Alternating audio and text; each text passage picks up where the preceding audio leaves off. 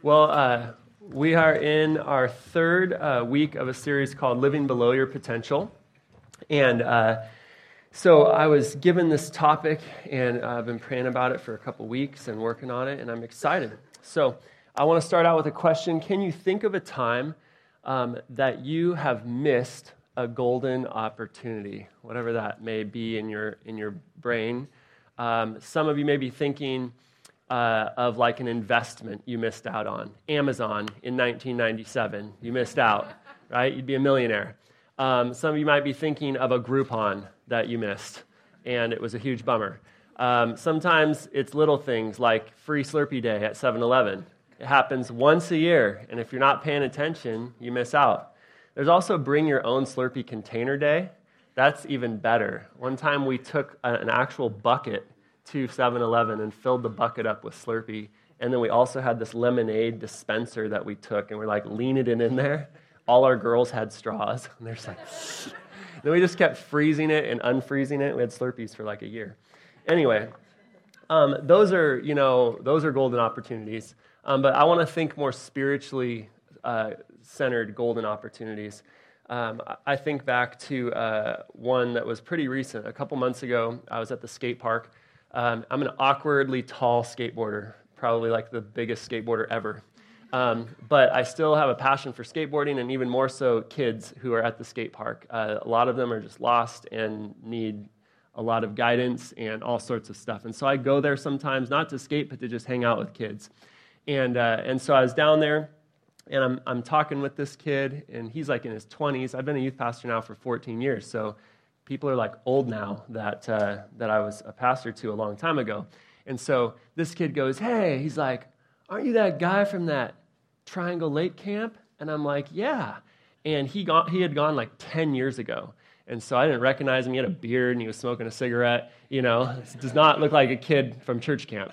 But we're talking, and he asks me some questions about camp, and I missed the opportunity because I had this opportunity to I could tell he was kind of in a rough place.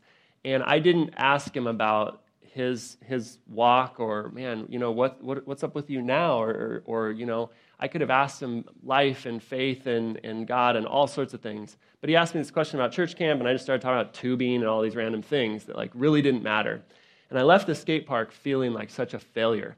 Because I go down there and I pray. I'm like, God, give me opportunities and let me see this kid. And I'm expectant of those things, but I just wasn't in the right mindset. And here was this opportunity right before me, and I totally failed. And I left the skate park. I was in my car, and I'm like, I'm such an idiot. Like, what a failure. And like, what a joke. I just totally blew that. But I went home, and I was so upset about it. I was like, literally just like, what an idiot. I prayed about it. I'm like, God, give me another opportunity. And I went down a couple days ago, a couple days after, and he was there. And I totally redeemed myself and talked to him about life and all sorts of stuff. But that doesn't always happen. That doesn't happen very often. And so I was thinking, God gives us so many opportunities, so many things right in front of our eyes that we tend to miss if we're not ready. If we're not attentive, if we're not being intentional, there's so many things that we miss. So then I was thinking, okay, let's just put this into a real perspective. Let's say a church like ours, let's say 300 people, let's say we all missed one opportunity for God to use us, to speak into somebody, to serve somebody, to love somebody. One opportunity a day. In a year, that's 109,000 missed opportunities. 109,000 missed opportunities that just our one little church could miss out on. And so that is living below our potential. What a different world we would live in if every person took action on the opportunities God gave them to serve and to love. So many more people would be comforted and encouraged and fed and housed, right? And listened to and loved and led to Jesus and blessed in so many ways. Think of all the people that would sense the love of God in their lives if we were intentionally keeping our eyes open to every way he wants to use us. So there is a very familiar passage of Scripture. You can turn to Luke chapter 10 if you have your Bibles. This is one of my favorites, but it's something you've probably heard a few sermons on if you've been in church for a while. And so my prayer this morning is that, man, can we get that buzz out of there, or that little thingy? So my prayer is that right here and right now, in this time and place, that something in the Scripture would be fresh to you. It would be new. It would speak something new into your heart and into your life, even if you've read this 100 times. So let me pray for that, Lord. We know this Scripture, whether we're a believer or not a believer, whether we're brand new to church or been in the church 100 years, Lord. You are able to speak through your word to us, Lord, today, and for something tomorrow and something that's going to happen this week. So I pray that it would just be alive and active and fresh to our hearts and minds this morning, Lord. In your name we pray. Amen. All right, so Luke chapter 10. I'm going to actually read from the ESV just because of a little bit of the wording, the English Standard Version, but the NIV and everything else really close. So Jesus is talking to some people. He says, "And behold," here's the story, "a lawyer stood up to put him to the test, saying, 'Teacher, what shall I do to inherit eternal life?' He said to him, 'What is written in the law? How do you read it?' And he answered, 'You shall love the Lord your God with all your heart, with all your soul, and with all your strength, and with all your mind, and your neighbor as yourself.' And he said to him, 'You have answered correctly. Do this, and you will live.' But he, desiring to justify himself, said to Jesus, 'And who is my neighbor?'" I think he's trying to actually kind of skirt around, like, who do I not have to love? Jesus replied, "A man was going down from Jerusalem to Jericho, and he fell among robbers, who stripped him and beat him and departed, leaving him half dead. Now by chance, a priest was going down the road, and when he saw him, he passed by on the other side. So likewise a Levite, when he came to the place and saw him, passed by on the other side. But a Samaritan, as he journeyed, came to where he was, and when he saw him, he had compassion. He went to him and bound up his wounds, pouring on oil and wine, and then set him on his own animal and brought him to an inn and took care of him. And the next day he took out 2 denarii and gave them to the innkeeper, saying, 'Take care of him, and whatever more you spend, I will repay you when I come back.' Which of these 3 do you think proved to be a neighbor to the man who fell among the robbers?" He said, "The one who showed him mercy." And Jesus said to him, "Go and do likewise." What I love about the story is that Jesus got really specific. He could have very easily said, okay, the priest walked by, the Levite walked by, and then the Samaritan walked by, and he helped the guy. End of story. But he didn't do that. He wasn't just general. He got really specific, and he got to the how the Samaritan helped this guy. And so that leads me to believe when Jesus says, "Go and do likewise," he said all of these hows because he wants us to know exactly how. He wants us to be, he wanted us to learn the specifics of how he wants us to serve people in need. So it's in these directions of how to be a neighbor that Jesus said, "Go and do likewise." He said, "Go and be that person. Go and neighbor as I have taught you." So we're going to walk through 5 things that I want to draw out of this scripture on how to serve those in need. And then I have 5 questions and some different scriptures to walk through. So we'll get to it. Number 1, how specifically did the Samaritan help? Okay, he saw the person and he felt compassion. This is huge, but it's something that our eyes aren't always open to the people around us that are in need. A lot of the times we've got our phone up and we're like looking at ourselves, right? And so we have to have our eyes open, and then we have to feel something. We have to be thinking outside of ourselves and allow ourselves to feel something. He felt compassion. Some other scriptures say he felt pity or he was moved, okay? So when I studied this word for compassion in the Greek, I found that it means to be moved in the inward parts. So your heart, your mind, your thoughts, your emotions are stirred. But even more so, it refers to something that you feel in your gut, okay? And it even goes as far to explain it as like a bowel movement, okay? So this is something that you feel in your gut, and you can feel it stirring and moving. When he saw the man, he felt this. He felt something for him. and then it moved him to act. And so that's another part of that, is that this Samaritan, when he felt something, he acted on it immediately. He took action. So one of my favorite quotes regarding the Good Samaritan actually comes from Martin Luther King. He said this. He said, "The first question the priest and the Levite asked was, 'If I stop to help this man, what will happen to me?' But the Good Samaritan reversed the question, 'If I do not stop and help this man, what will happen to him?'" And that is such a huge need in our culture, because we're so constantly thinking about ourselves and our comforts and all of these different things. And the Good Samaritan reversed this question and flipped it upside down, and he put all of the concern about the other person, which I think is just absolutely how every Christian should live. So, my question for you in this is, when we feel something in our gut, why do we talk ourselves out of doing good? This is one thing we can identify this morning that is a major contributor to missing golden opportunities. So many times we feel something, but we have all these thoughts. Oh, well, I'm going here. I'm doing this. I can't stop because of this.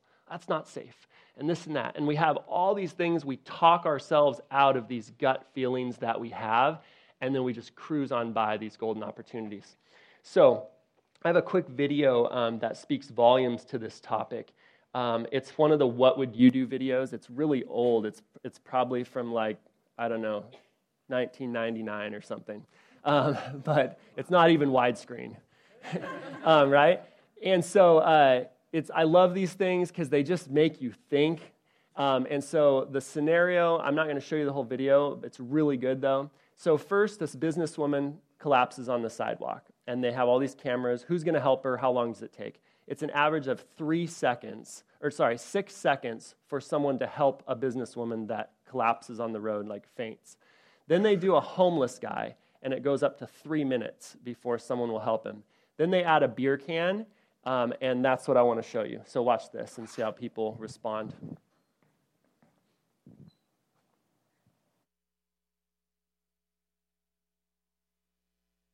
Psychologist at Yale University.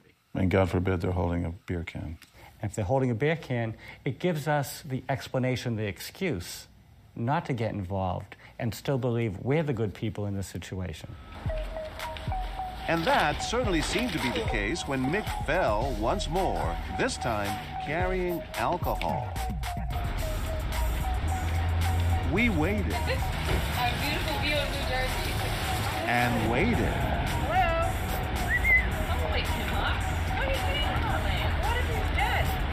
And waited. In all, 88 people go by, and we're beginning to think no one will ever step up to the plate. But then we meet this most extraordinary woman. Excuse me. Linda Hamilton, who police tell us is sometimes homeless herself. Excuse me, can somebody call this man the ambulance? Excuse me, could you call him an ambulance? A lone voice asking for help.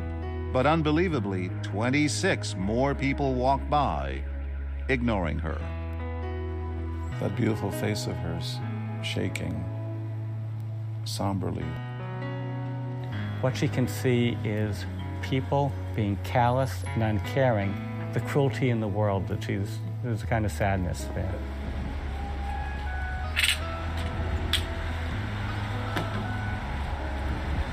Hey, could you call an ambulance for this man?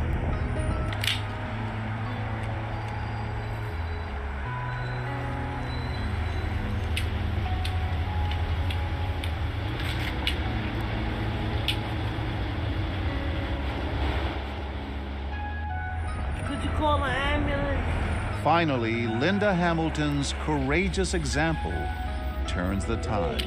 911, where's your emergency? Hi, I'm a passerby, but there's a man out on the street. He's passed out. When we speak to Good Samaritan Batul Filisman later, incredibly enough, she says she stopped because she remembered that videotape from Washington. I didn't want the same thing to happen to this gentleman. Once she steps in, others do too. This man improvises a pillow. Billy, open your eyes, boy. Still here. She gave the homeless man a name. She said, I'll call you Billy. And she tried to comfort him. The actor playing the homeless guy was so touched. He said, I felt like she was an angel. And she was an angel. Billy. By giving him the name Billy, she really created a personal connection. She had a bond with that person that nobody else was even willing to consider.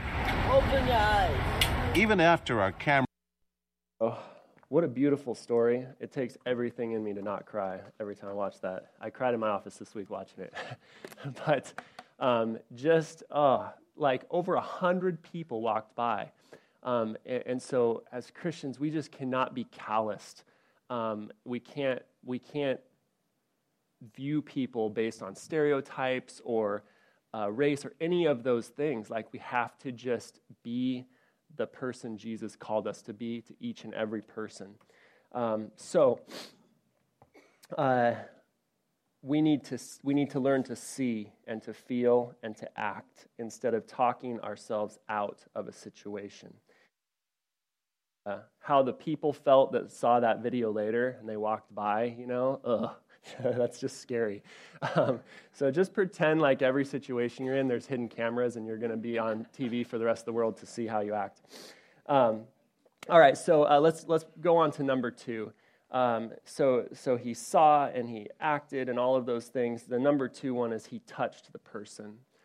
All right, so he touched, and this is where the Samaritan went way beyond the norms. Okay, we all have heard different things about the Jews and Samaritans would never interact. Obviously, they would never interact physically. They would never touch each other. They hated each other, that sort of thing. All right, so Jesus was showing us that sometimes we need to get a little uncomfortable.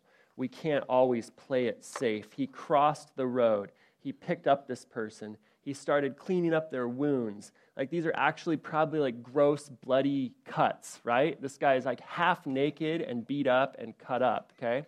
And so this is so important because touch is a huge part of healing and comfort and showing someone that they're loved. And I know that we're not all touchy-feely people, but all throughout the Bible we get examples of how touch brings healing. So Luke 4:40 is a scripture I want to draw out real quick. At sunset, the people brought to Jesus all who had various kinds of sickness, and laying his hands on each one, he healed them.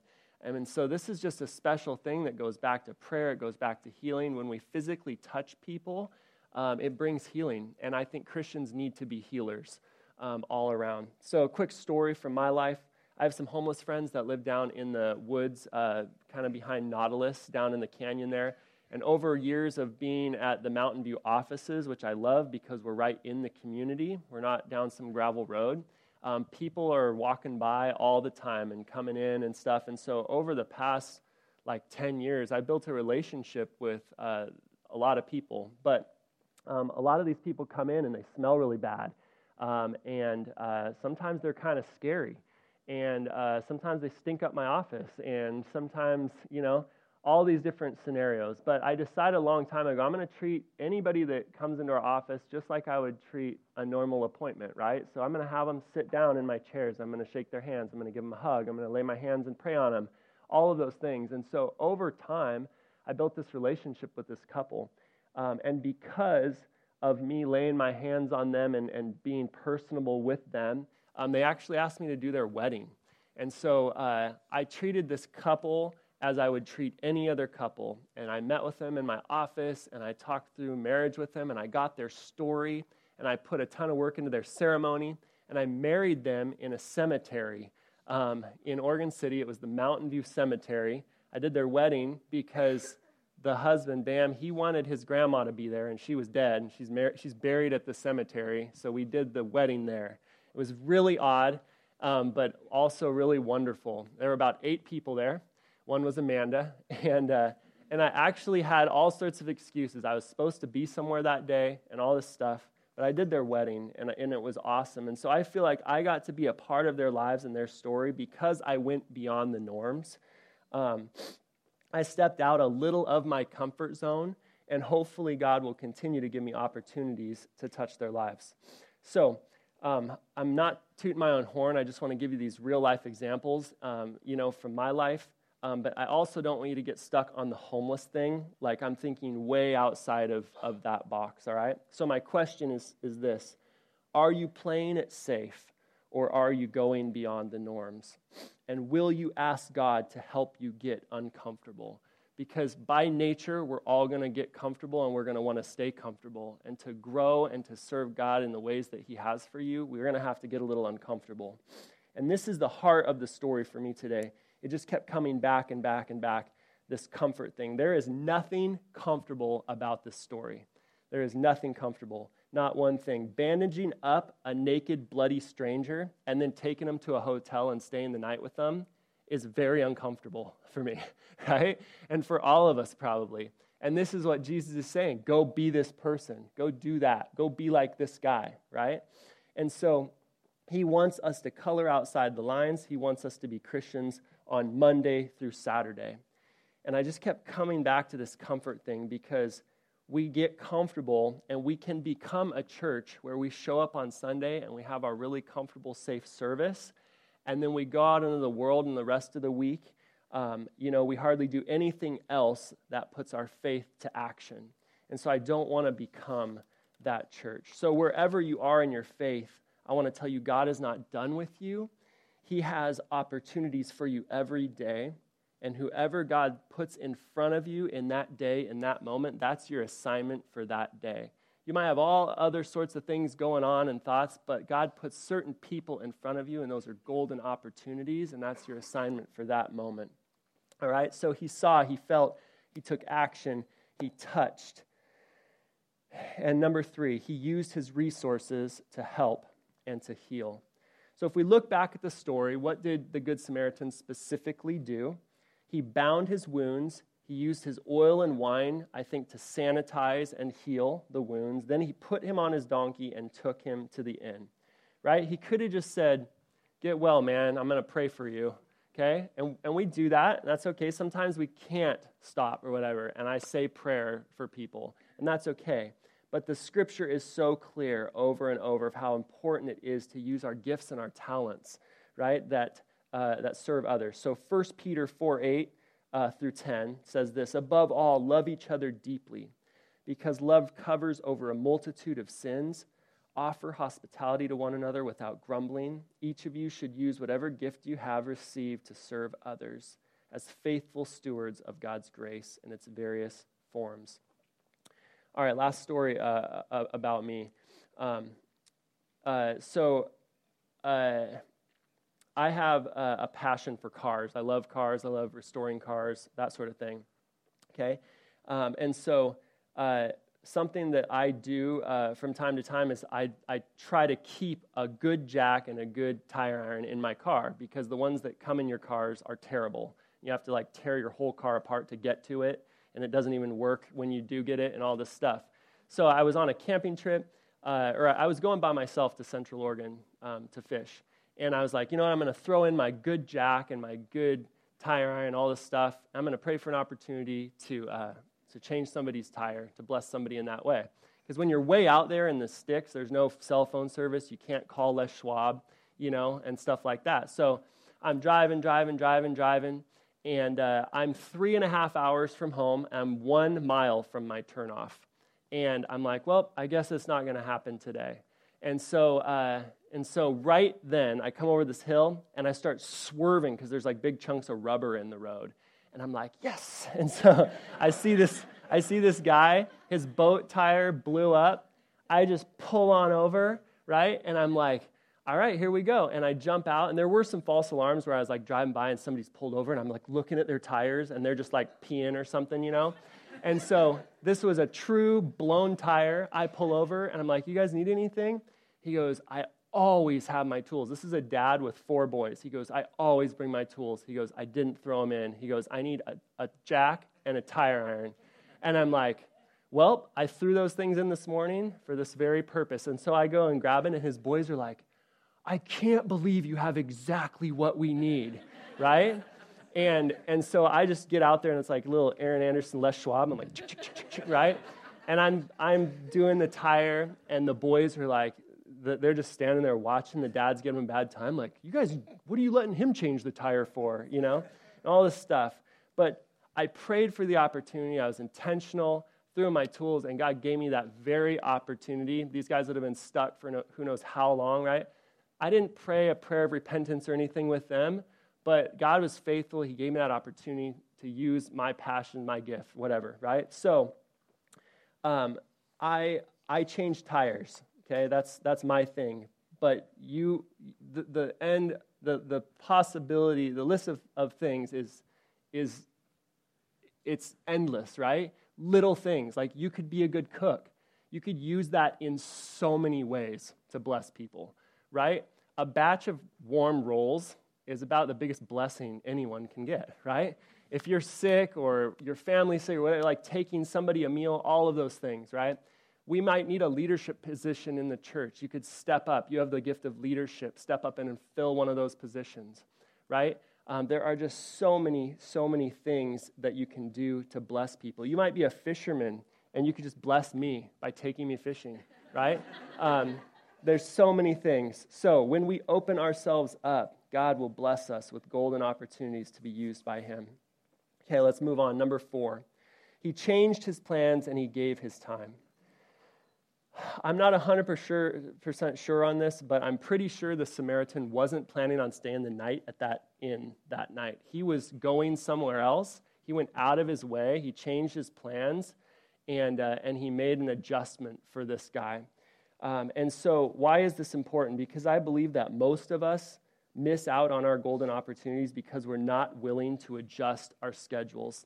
How many times are we going places and we're doing things and we've got kids in the car and we're doing all this stuff, and like we have some sort of opportunity and we're just like you want to help, you want to do something, but you're just like, I can't, I'm not going to, and we make that decision. So you probably do care, right? You probably would like to help.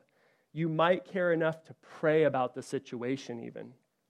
But will you give your time? Will you let it affect your schedule? And so my main question here is, what is the rush? What is truly more important than helping someone in need? We're rushing everywhere. We're going all these places. We're doing all these things. We're going to soccer games, right? And birthday parties and all this stuff. And I'm not just talking about like roadside help. I'm just talking about all these things that happen in our lives where people are in need.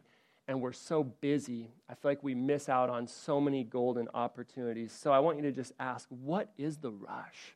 What is the rush? And what is really more important than serving people and showing people love and being bright and shining that light of Jesus in people's lives? I don't think there's much more that's more important.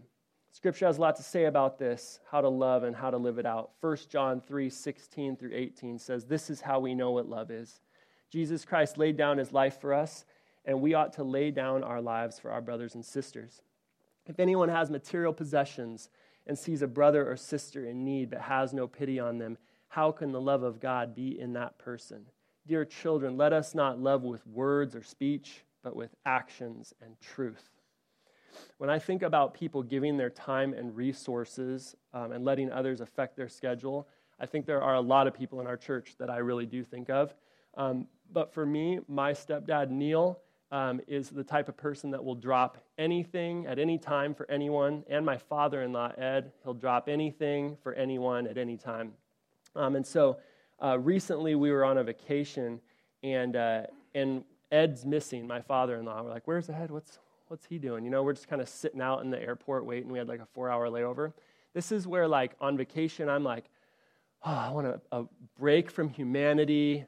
I want to like not do anything nice for anyone but myself. I want to just like read and relax and all of these different things. And so here we find my father-in-law, Ed. He found a single mom that was struggling in the airport. He bought her dinner, and then he's holding her baby so she could eat the dinner while we're hanging out in the airport. And this is the type of thing where like most people are sitting there like wasting 4 hours playing like a mindless phone game or something. And here's Ed. He has his eyes open. He's seen the situation. We're like, wow, thanks, Ed. Thanks for making us feel terrible about ourselves. Like, we didn't even notice this lady. And here he is rocking her baby while she's eating Chinese that he bought for her, right? So this Good Samaritan, right? He went above and beyond. He saw, he felt, he acted, he did all of these things, right? This leads me to my last thing we learn. He took the guy to the inn, he paid for the expenses, and then he told him he would cover any extra costs. So this is number 5. He had money to spend. He had money to spend. And what I want to say about this, I don't have to say much about this, especially to our church, but he made a monetary personal sacrifice, and this doesn't happen by accident, okay? We have to be intentional if we're going to give, because most of us, if we get to the end of the month and we're not intentional about how much we're going to set aside to give or to bless, we end up spending it all on ourselves every month. That's just how it happens. And so, for most of us, we have to be intentional about putting money aside to serve others. The scriptures are really clear on this as well. This is my last scripture from 2 Corinthians 9, 6 through 7. This is from the Message because I love the way that it says it. He says, remember, a stingy planter gets a stingy crop. A lavish planter gets a lavish crop. I want each of you to take plenty of time to think it over and make up your own mind what you will give. That will protect you against sob stories and arm twisting. God loves it when the giver delights in the giving. He says, take plenty of time to think it over. In other words, plan on giving and be intentional about what you're going to be able to give. And again, we just bought a $4,000 well for this village, right? Like when I think of generous people, I think of our church. Whenever we have things that are needs, our church responds really, really well, okay? But we always have that room for growth. So, here's my question. How are you being intentional about giving to those in need? And are you willing or able to make a sacrifice in your budget to love, serve, and give to those in need? So why does all this matter? Why is this important that we practice these principles? Because our world is full of people that are beat up by life, people that need someone to listen to them, people that are hurting, people that are lost, people in need of healing, people that need to be touched. They need someone to care. They need to see a God at work through his people. Jesus said that his disciples would be known by the way they love, and he commissioned us to go and do likewise, to go and be the Samaritan. So this isn't just our family and our close friends that we're serving, right? These are people that scare us. These are people that creep us out. These are people we meet on vacation, that are on the sidewalk, that are on the roads, that are our neighbors, the people sitting next to you. God wants us to serve everyone in this way, not just our friends and family. And living this way isn't always an instant happy ending, right? Some stories may end painfully. Some stories may draw out for a really long time. Some things may take years. Some things may be a lifetime investment, right? But God, in all of his wisdom, knows your potential. He knows your gifts. He knows your situation.